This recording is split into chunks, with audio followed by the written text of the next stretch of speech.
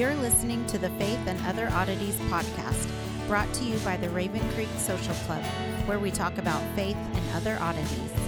For questions, comments, or to be part of the conversation, join us on Facebook, Twitter, and Instagram, where you can find us at Raven Creek SC. Now for your hosts, Emily Dixon and Nathan Underwood. Well, hey, everybody. Welcome back to Faith and Other Oddities. We're still in the studio. We are back in Samuel now. Yeah. First Samuel. We're in the last chapter of First Samuel, and we are getting ready to talk about Saul's death. And man, you talk about writing the final climax of somebody's story. The writer of Samuel pulls out all the stops, and it's one of those stories that you go into and you read it and you go, oh, that's nice.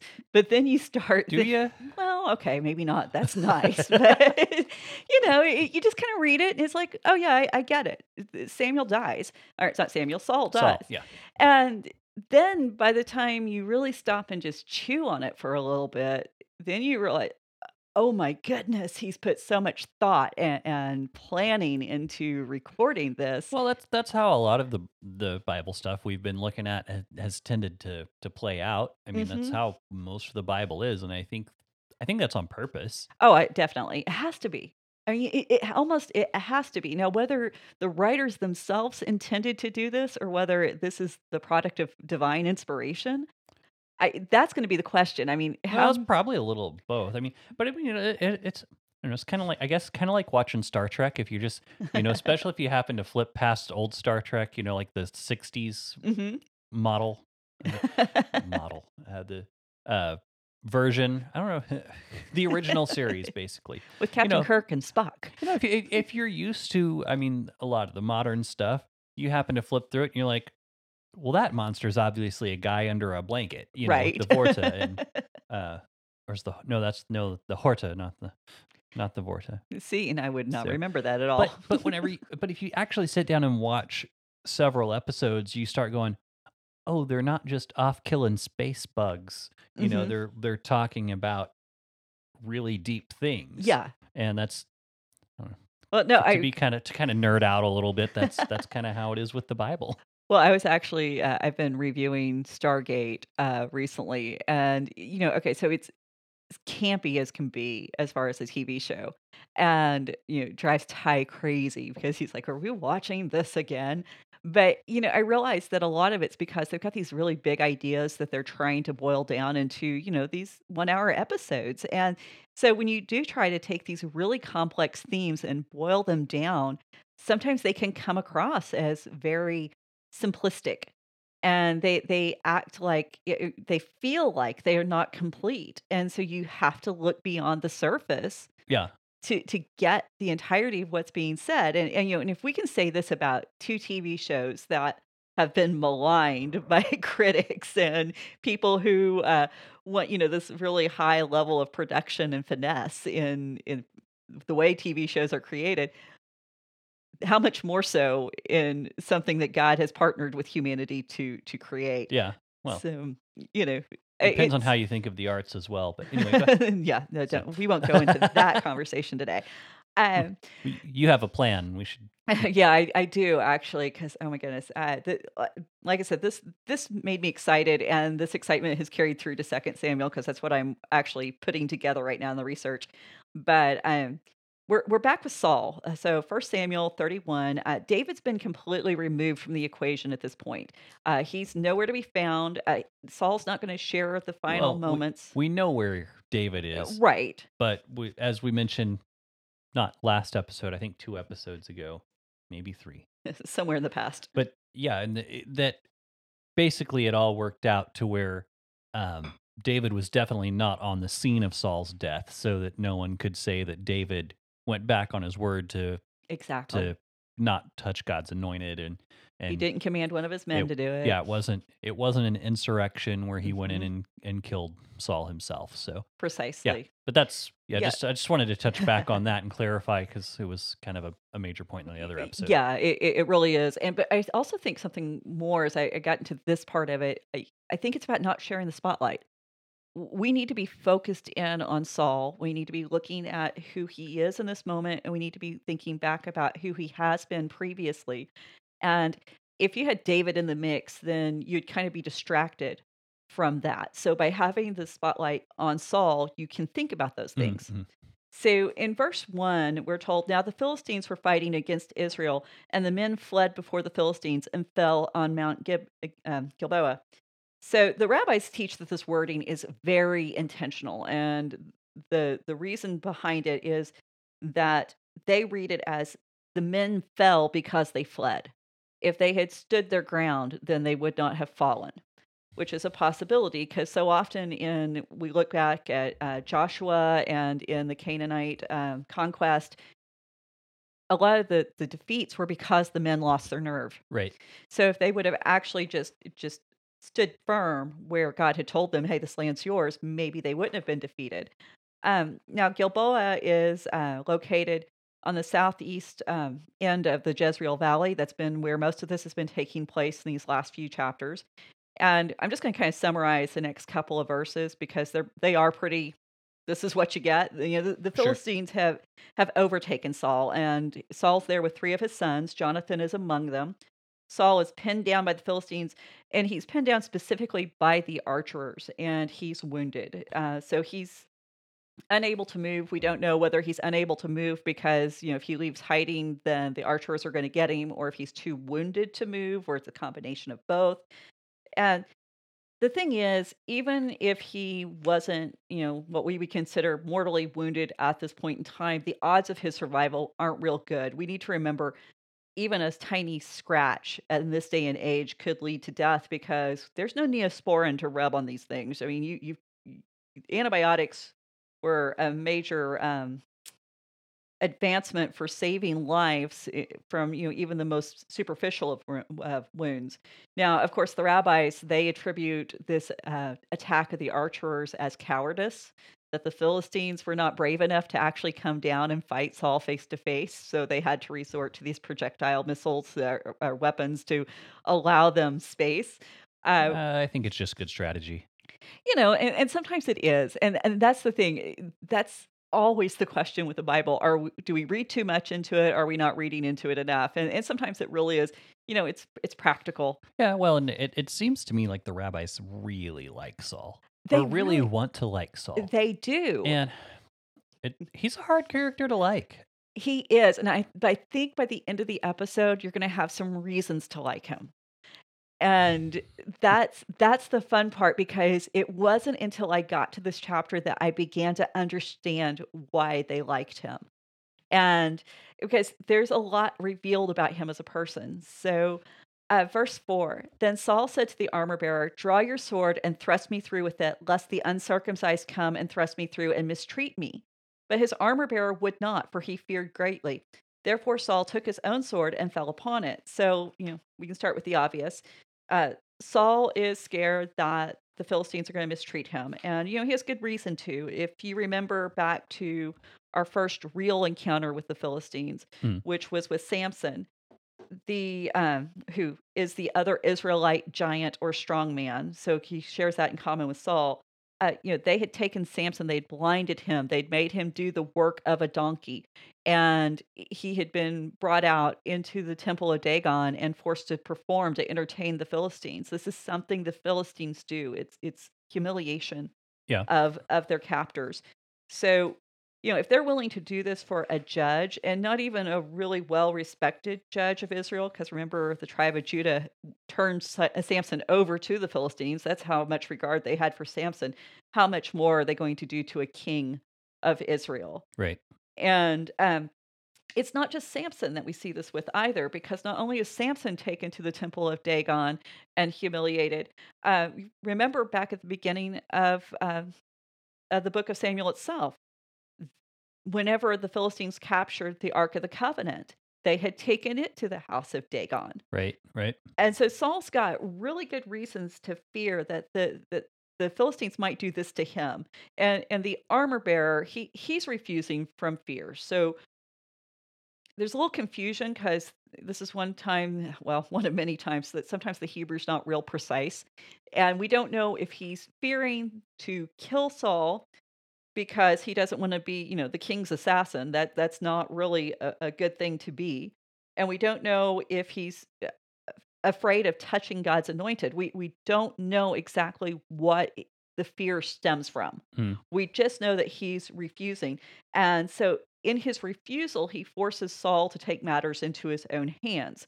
And so this is when Saul decides, hey, I'm going to kill myself. Now, suicide is forbidden by the Torah. Right. And the rabbis point back to Genesis 9:5. This is when Noah has gotten off the ark, him and his family, and God's talking to him about how things are going to operate post-flood. And it says, "And your lifeblood I will require a reckoning from every beast, and I will require it, and from man, from his fellow man, I will require a reckoning for the life of man." So basically, if you kill a human being, yourself or someone else, there's punishment. Mhm. Is how they read it. And no, like you said, the rabbis really did like Saul, so they had to come up with a reason to excuse why Saul did this. Right. And what I find is so interesting is they excuse what Saul did, but they absolutely do not excuse what the armor bearer does. So, because in verse 5, we're told that the armor bearer kills himself. Right. So now the way they reconcile this idea is that as king, Saul was a representative of God. Mhm. So, in order to defend God, to keep God from being humiliated, then Saul had to keep himself from being humiliated. So, this is actually a great act of faith and reverence towards God as it protected God's reputation among the Philistines. And so, I can get where they're coming from. I don't know if we can totally uphold it scripturally, Mhm. but it does make a certain level of sense. And the reason why they hold it against the armor bearer is because he's not a king. He doesn't represent God. And so therefore his death or his mistreatment and abuse would not be a reflection on God among the Philistines. So kind of some interesting reasoning going on, and especially I don't for know if I buy it. right? Well, and especially where we come at it with all humanity is created in the image of God. Right. So therefore, we Well, are all God's not a respecter of men. You know. yeah. Yeah, I do think that we kind of approach I think we as modern readers tend to approach the armor bearer with a little bit more grace. I mean, armor bearers tended to be young guys. Sure. He's pinned down by the Philistines. He knows what the Philistines are capable of. His king, the guy he's looked up to and respected for so long, is terrified of being captured by them. Why shouldn't he be scared of being captured by them? And so I understand why he would follow Saul's example, and I really don't fault him for any of this because what else can we expect from him? Yeah, and that's gonna be very difficult to like override your own survival instinct to make yourself impale yourself. That's gonna be a pretty Yeah. rough way to go. That it's not a typical way of killing ourselves. We do see that actually practiced a lot in Japan with the samurai culture. That Mhm. if there was dishonor or shame, that they would stab themselves, and I cannot imagine having the willpower to do that. Uh, but Yeah. anyhow, not to get into our own psychology too much. Verse 6 Thus Saul died, and his 3 sons with him, and his armor bearer, and all his men, and on the same day together. So it's the book of Samuel. So obviously, we've already run into a problem. Uh, we're going to find out later that Saul has another son. He's going to show up in 2 Samuel. So obviously, not all of his sons died. Sure. We're going to find out that one of his most important men, Abner, who David had taunted previously, Mhm. he's still alive. So all of Saul's men are not dead. But if we go over to First Chronicles, because now we're starting to see the convergence of First and Second Samuel with the Book of Chronicles. Sure. There's a record of this event, and it says, "Thus Saul died, and his 3 sons and all his house died together." So, like I said, we know it's not everyone. Saul's got a couple of daughters running around. He's got a son. He's got a grandson. So So, my question is, throughout this, has there been any record of Saul having more than one wife? I don't remember as we've gone through it, because I don't I, know there's much mentioned about Saul's wife or wives if he has we more than have one. one time that she's named, and I think I stated previously in another episode that Saul's wife isn't named, and I found out later who she was. So, occasionally I make mistakes. Oh, but we have one named wife, and that's it. Mhm. So, as far as I know, we don't have any record of any concubines or second wives, which is kind of interesting when you compare with David and Solomon. Right. Eh, Well, the question I had with that, if it was like some kind of technicality about like him and his house, if there was like that first wife status, that those would be the heirs to the throne kind of thing, versus You're onto something. okay. You're Hey, actually. sometimes I get it. Well, yeah, but I mean, we do have to ask, why is there this overstatement? Or, if you want to be super critical of the Bible, why is there this lie? Um, you have to take some things into account. Number one, in the Bible, all does not mean all. All only refers to those individuals who are impacted by the circumstance they're describing. Right. So if you're talking about all the people or all the certain people of a nation, what have you, we're only talking about those who are immediately impacted, and we're going to find this played out several times, and we can prove this, which really opens some big questions up for for the flood. But we aren't going to go there, not today. Keep listening; we might decide to get adventurous. But the point is, everyone who matters in this equation, in this circumstance, is dead. And what that really means is anyone with a legitimate claim to the throne in Saul's family, they're gone. And we're going to see this demonstrated very clearly in Second Samuel. And that's what the writers, both in Chronicles and Samuel, want you to understand, because why? They want you to get that the rule of David is legitimate. He is the right king to follow. So, verse 7. When the men of Israel who were on the other side of the valley and those beyond the Jordan saw that the men of Israel had fled and that Saul and his sons were dead, they abandoned their cities and fled, and the Philistines came and lived in them. So everyone's panicked. The king, his sons, the ones who were most likely the future kings of Israel, Hmm. they're gone. Basically, these guys are saying our future is gone. Hmm. And so they leave, because the bigger question this leads to, if the representative of God on earth is dead, does this mean God's dead? And I think we forget that. We forget that a king who is slain might actually be telling you that in the spiritual world, your God's dead. Right. And so if God can be defeated, then how can they even think they might survive as a nation or as individuals? There's actually no hope for these men. And so the Philistines, they waste no time acting on this presumption. They just assume, hey, our God won, so that means our God reigns supreme in Israel. The God of Israel's been defeated.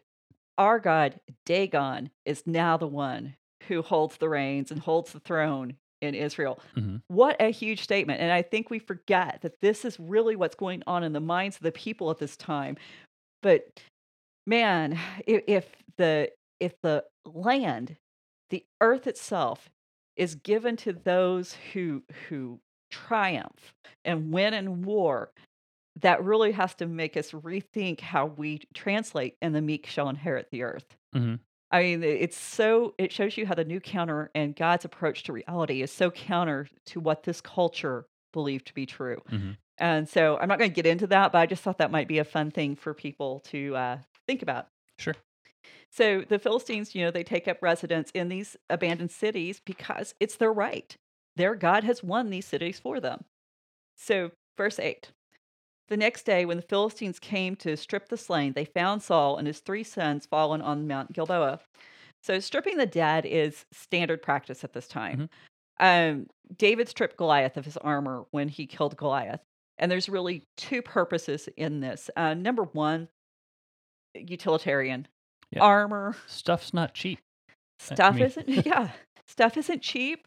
Armor and weaponry, obviously highly coveted, especially Philistine armor and weaponry, because it was cutting edge technology for that time.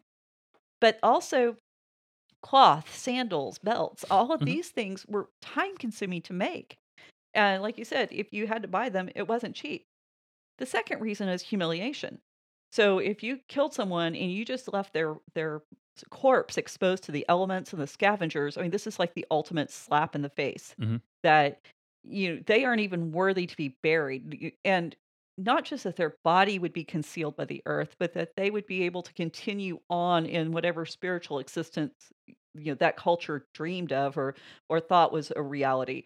Because remember, this is also the time of ancestor worship, which is very much alive and well, as we saw in the previous chapter where Saul went to visit the witch of Endor. So this is part of their culture, and we talked about how it was so much a part of their culture that nobody thought anything about it. Right. So um the verse does read like the Philistines really didn't expect to find him there. And it was kind of interesting that the way it's phrased, it's almost like, "Oh, well, here's the king and his sons. We got them too." Hmm. So it seems like Israel knew that Saul and his sons were dead, Right. but the Philistines didn't get the memo. And that's going to play into the story that opens up Second Samuel, and we'll talk about that later. So, verse 9, so they cut off his head and stripped off his armor and sent messengers throughout the land of the Philistines to carry the good news to the house of their idols and to the people. So, Saul's not going to be spared any of the humiliation that the rest of his army would have endured. And what I think is really interesting here, the Philistines sent these messengers with the good news. Now, messengers is Uh, implied, so they sent word is right. actually, but the good news is translated by the Septuagint as euangelion. Right. And euangelion, for those who aren't familiar, is where we get our word Gospel. gospel. Yeah. Yeah.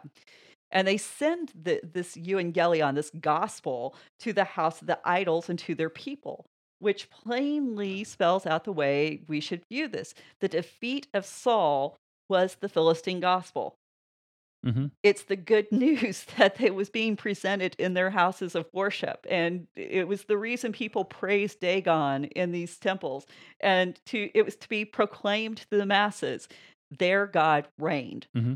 And I think we forget that most of the terminology we use about God's word is about war. Yep. And if you haven't picked up on that by now, you haven't been paying attention. So, Yeah. Well, and this goes back to we have in Christian culture we kind of have these select words that we kind of basically make them so holy that we don't ever think about what they actually mean. right. And or when we do have an established meaning, we only use it in that context. We never think of it being anywhere but right there. I mean, Mhm. but d- but the thing is, you didn't have anyone at the time going, "Well, what's this word mean?" Well, it's got to have a special meaning because Right. God used it this time and this place in this book, and it means only this and this and Mhm. only this ever. But no, the Bible is written using a vocabulary people already had. We're Yes.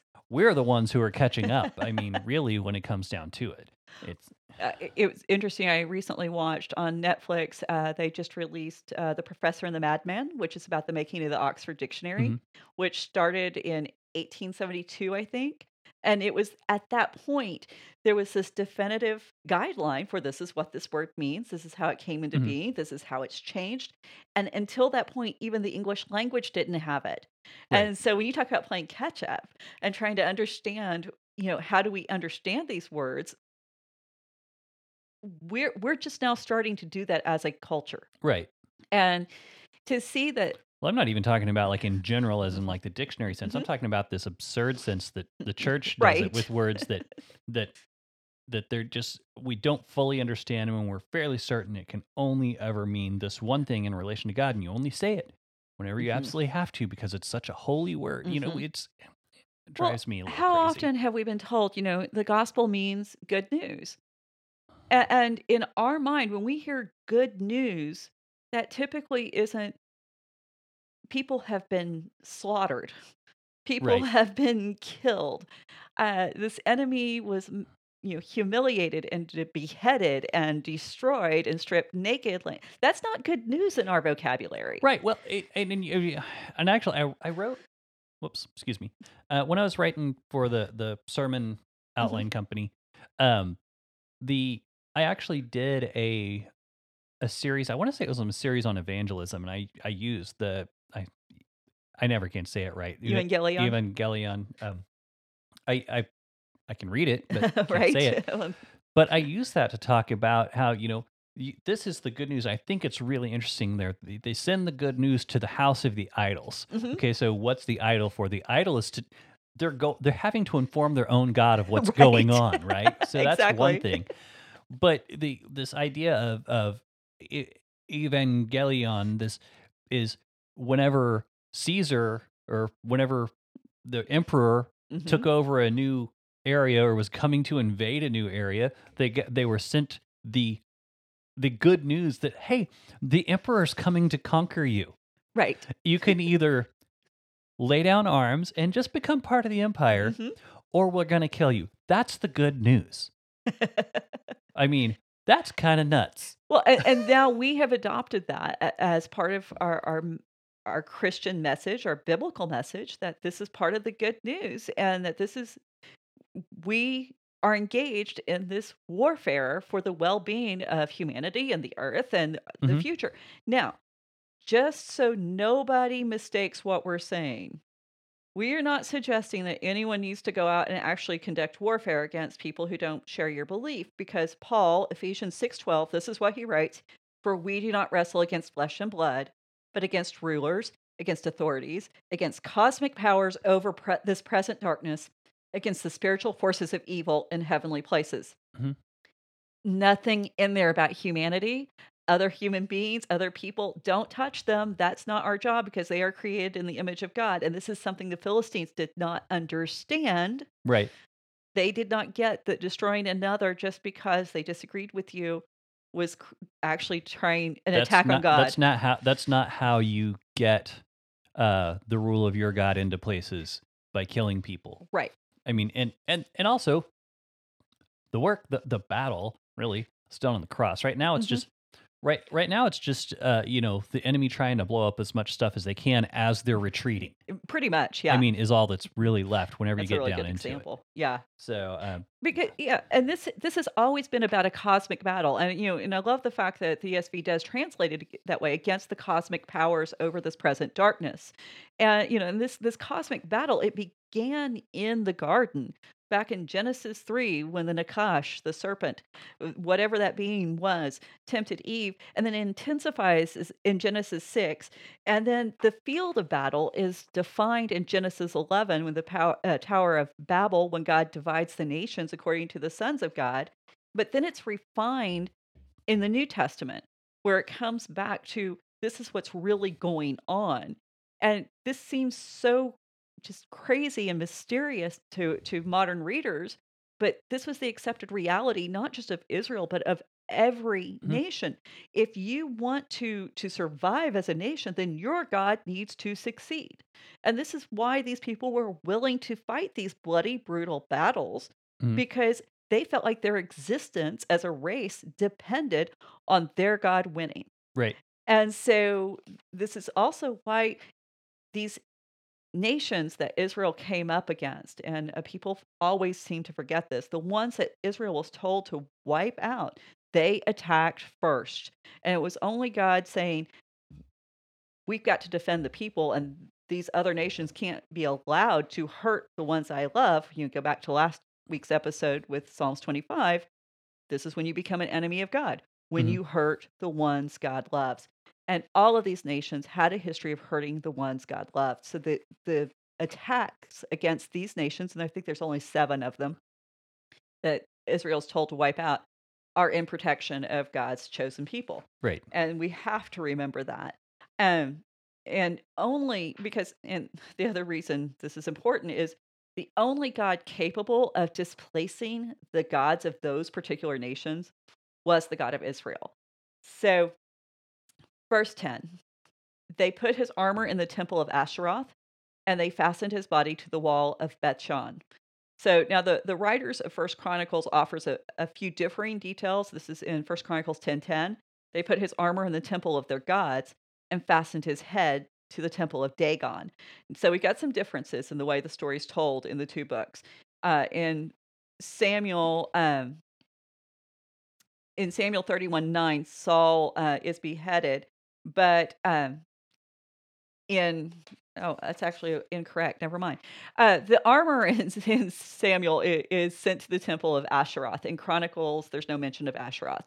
Okay. In First Chronicles 10:10, Saul's head is displayed in the house of Dagon, but there's no mention of Dagon in Samuel 31. So we've got excavations of Bethshan, which is really interesting. Okay. This is sorry, and this is Bet or Bethshan. There's pronounced both ways, not Bashan, which I did look up to see if there could possibly be a connection. There's not. And archaeology showed us there's two twin temples there, and they've been there since the time of Ramses II. Hmm. So these things have been there for a really long time. Well, Asheroth was worshipped in one, and Dagon was worshipped in another. And so this victory over Israel had been celebrated throughout the city. And the male and female deities of the city would have both been seen as victorious. Mhm. They would have been shared credit in overcoming the God of Israel. So dividing the spoils of the war was not uncommon, and it doesn't change the fact that by offering to one, you are also including the significant other in the equation, if you like. And so the fact that the writer only includes one, where Samuel talks about one and then Chronicles talks about the other, it it doesn't matter because the point is they're trying to convey a theological point. And they basically were in the same, like, right next door to each other. Yeah, it's like it's not. There's no real distinction in the Philistine culture. And it's only people who wanna try to impose some kind of distinction today can see that this is a contradiction. If we understood how the Philistines viewed it, then there's no problem, or even how Israel, viewed it. But the importance of this is not necessarily the name of the god that, had won. It was the fact that a Philistine god was seen as winning Mhm. over the God of Mhm. Israel. And that's that's the theological significance, which ultimately, when you get down to what the Bible is trying to communicate, it is a theological message and not necessarily trying to keep all the historical facts in line. So this also tells us what we need to be thinking of. We need to be thinking of First Samuel chapters 5 and 6. And this is when the ark is taken to the temple of Dagon. So the writer of First Samuel says, I want you to think of this event. And the way I'm going to get you to think of this event is by bringing back this name we haven't talked about in a while, which is Dagon. And remember, when the Ark of the Covenant was taken to Dagon's temple, this was the symbolic victory of Dagon over the God of Israel. Right. And so we we talked about this in previous episodes, so I'm not going to go into it all again. But the important part there is the the statue of Dagon fell over and was beheaded. So we have another link. So not only do we have the temple of Dagon, we have beheading, the two themes pulling it together. And if you're a close reader of the story, what you get out of this is we know that even though Saul's beheaded, the story's not over. And because the ark returns to Israel. And even though the ark was quote unquote humiliated in the temple of Dagon, the ark returns once again. And we're going to now it's not going to return completely until David's on the throne. Right. But we're being set up with this anticipation of how things are going to play out. And there is this progression. It's not just all of a sudden, there's certain steps that must be followed. And so we're repeating this story where God kind of gets there out of the house and comes back to Israel Mhm. from being in the house of Dagon.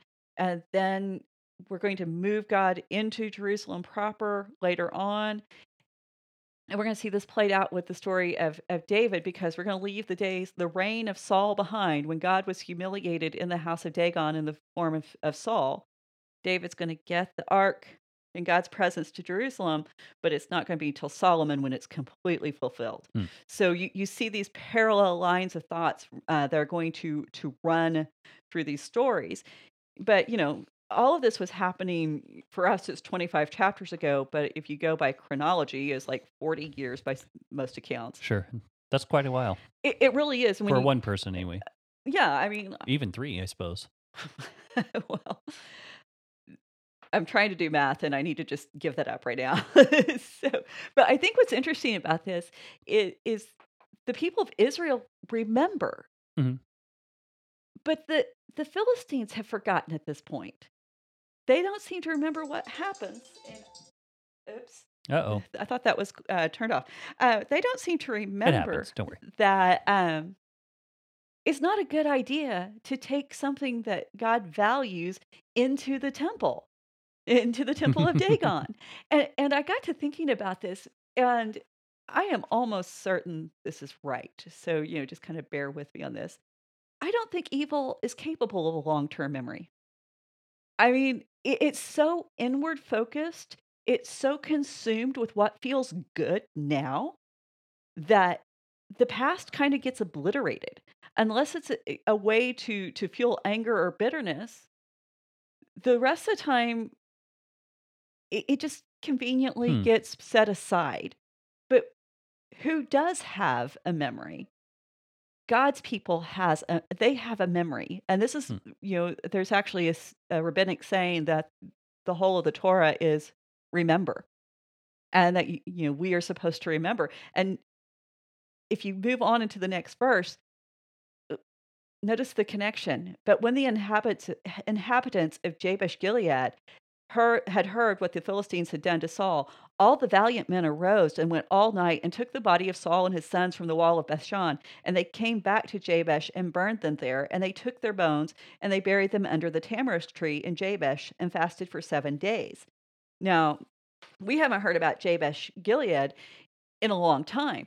But if you go back into the book of Saul, it, in book of Samuel, you're going to find that Jabesh Gilead represents the one moment where Saul gets it right. Mhm. It's the one untarnished moment in his reign because the Ammonites had come in and taken over the city, and Saul, without hesitation, he rallies the troops and he goes out and he gathers the city up and saves them from the Ammonites.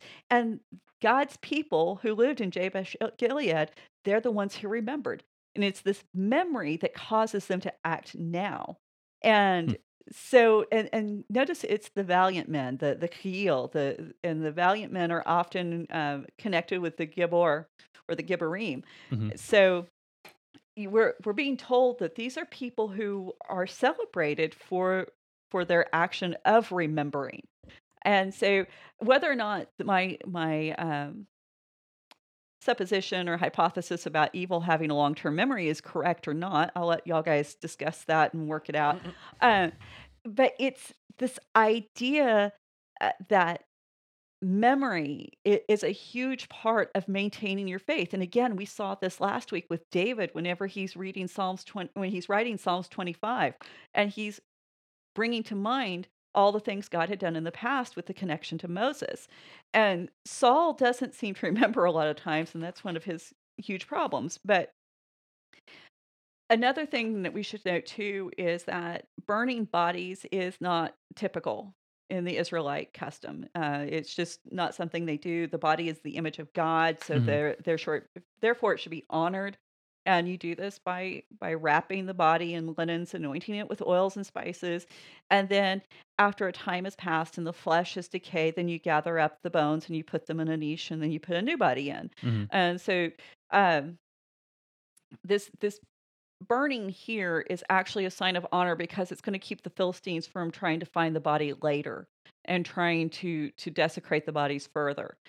And the men of Jabesh, they bury Saul under a tamarisk tree. Now, if you remember in Saul's story, he's made a lot of decisions from under the tamarisk tree. Right. So this is very much connected with his authority, and it's very much a way of honoring him, and especially whenever you connect that fasting for 7 days. And so the last person we had where there was fasting is the death of Samuel. So these people are remembering Saul at his height, at his goodness, and when he was doing his best, Mhm. and they're celebrated for it. And we're reminded that at one time Saul had been an honorable king. He had been a king that Israel could be proud of. And it wasn't until he kind of lost the plot that he became, this tyrant that you couldn't rely on. Right. And I think because this is the moment of everything that went before and all the stuff that Saul had done in the past, this is the moment the writer and the men of Jabesh bring back to the forefront. Don't forget who he was. And I think this is how we're supposed to look at Saul in this account of his death. We're supposed to remember him at the height of his success. And we need to remember too, he didn't have to go into battle. He knew he was going to die if he went into battle. That had been told to him in the witch's house at the Hmm. woman of Endor. And yet he still went in and he still fought on behalf of Israel. Why? Because as king of Israel, he couldn't let Israel fall into the hands of the Philistines.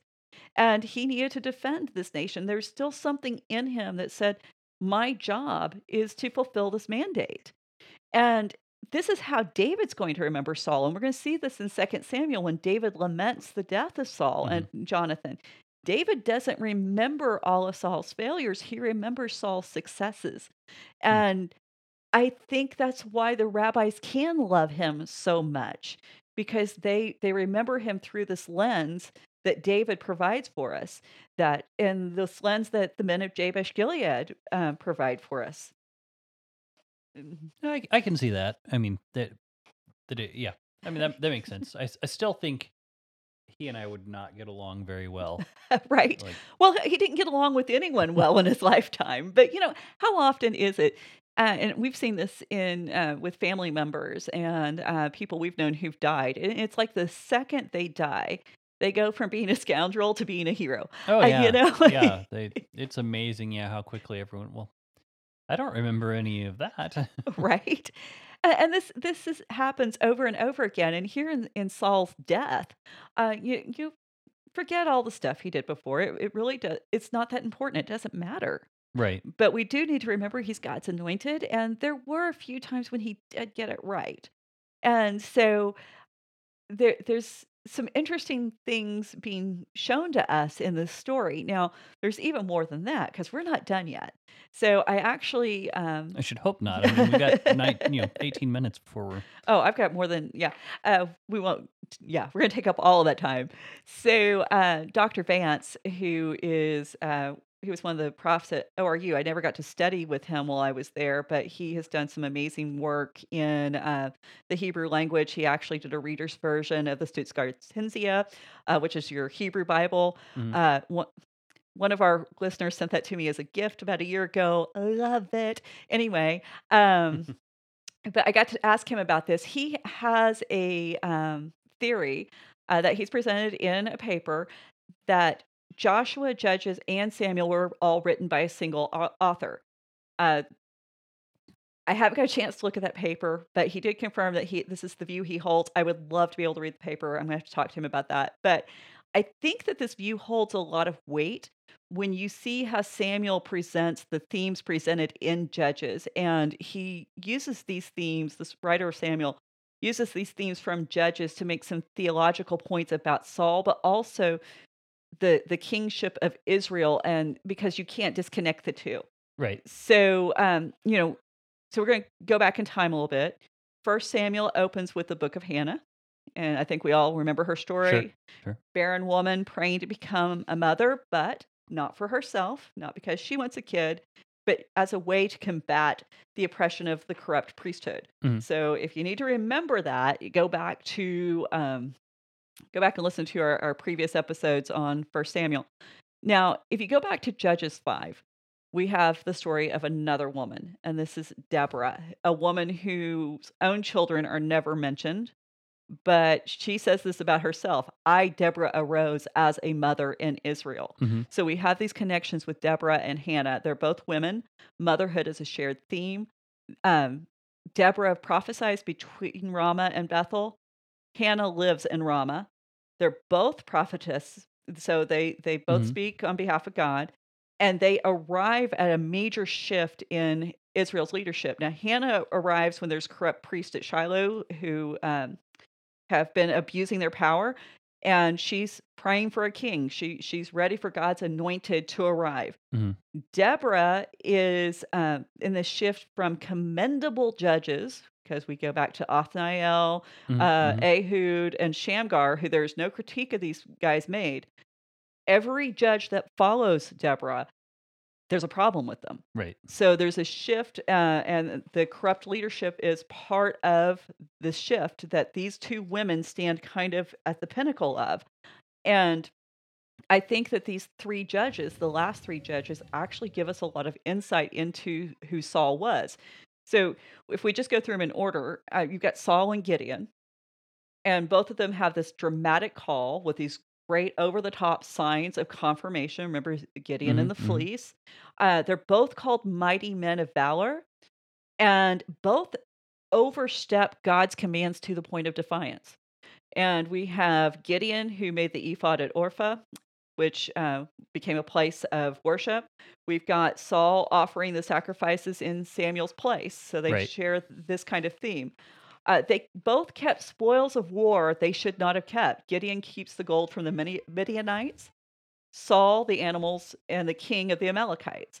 So we have those connection points. And when you look at Saul and Gideon, you see that not only do we have almost parallel stories that illuminate each other, we begin to start to wonder, what does this say about Gideon as a judge, and what does this Mhm. say about Saul as a judge? And we're going to talk some more about that, but that's not where we end, because if we move forward in the book of Judges, we have Saul and Abimelech. Now, Abimelech's not a judge, but his story is significant to Saul's story, because Abimelech is Gideon's son. Right.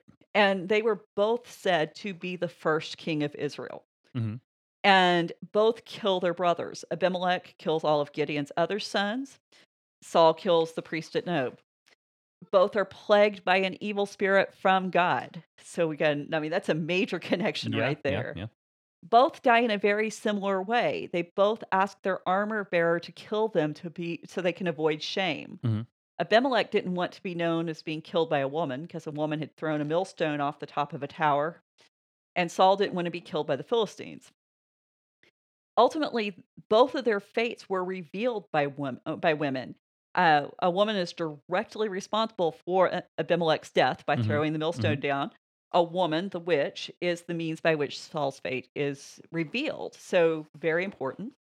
Now, Jephthah, this is one that a lot of people pick up on, because, again, both mighty men.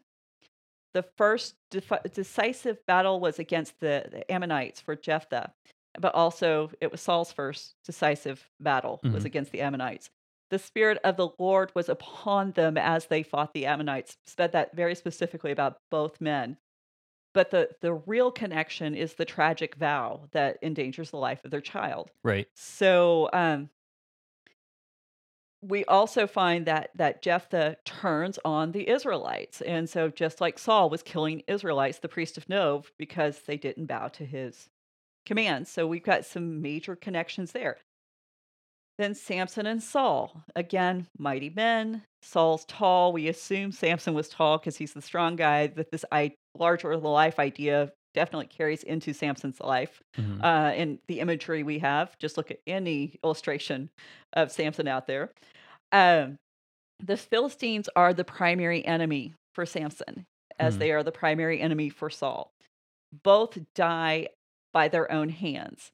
Samson dies in the temple of Dagon, and when he shoves the pillars apart and kills himself along with the other Philistines. Now Saul dies in the field and is taken to the temple of Dagon.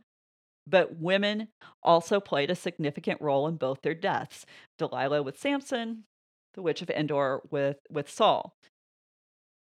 Now, having listed all these horrible things about these judges, what we need to remember is Hebrews 11:32, where it says, "And what more shall I say? For time would fail me to tell of Gideon, Barak, Samson, Jephthah, David, and Samuel, and the prophets."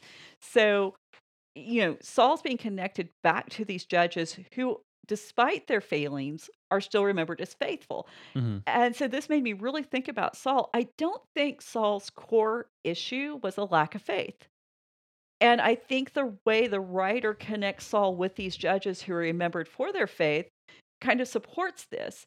But I think what we're seeing that faith alone is not what it took to be king. Faith in God wasn't enough. A king has to grasp God's heart. He has to understand God's intentions on the earth. And if he doesn't get that, then he's never going to be a good representative for God. Right. And that's where David and Saul um, kind of go their separate ways. But also, faith alone, faith without feeling and understanding and proper application can get us into a lot of trouble. Yeah. And I mean, Yeah. I don't think that's kind of not something we're taught about faith a lot. I mean, but think about it. I mean, faith without understanding, that's what leads Gideon to hubris to say, I can establish a new place where we can worship. It's what inspires Jephthah to false piety. I'm going to make this great vow before God. Hmm. Samson believed the rules didn't apply to him because God had said he was special. Hmm. And so for two, we see faith in their life go from faith to folly, where Gideon and Jephthah go from being men who seem to have some understanding to their own ideas of their greatness and what faith means for them to take them down a path they shouldn't have gone down. Right. Where Samson, he actually goes from rebellion to faithful submission. And it's only at the very end that he says, I'm going to trust God and I'm going to ask God that God would let me participate in the things he wants to do. Now, it was still kind of self serving in the fact that he got to take out the Philistines. Right. But at the same time, it took all of this tragedy and all of this chaos in Samson's life to bring him to a place where he can say, I'm finally just going to do whatever it takes for God's way to prevail. And I think that we see this in Saul's death, that in some way he's united to Saul's death that unites him to Samson's victory. Hmm. Hmm. And I think it also illustrates Saul's primary problem. He didn't have any distinction from the judges. There wasn't much difference between him as a king and the judges leading. Yeah. Fair enough. Well, and it also makes sense why the writer seems to be asking us the question so often with David in the past chapters. Was David going to be a judge or was David going to be a king? And if he was going to be a king, was he going to be a king like Saul? Because if he was going to be a king like Saul, then he's just going to be a judge and we aren't any better off. And Hmm. this is Hmm. a problem. And so we see that Saul never really possessed the qualities that would allow him to be a king. And this is the point. The old ways had to die because the nation needed to be reborn under new leadership.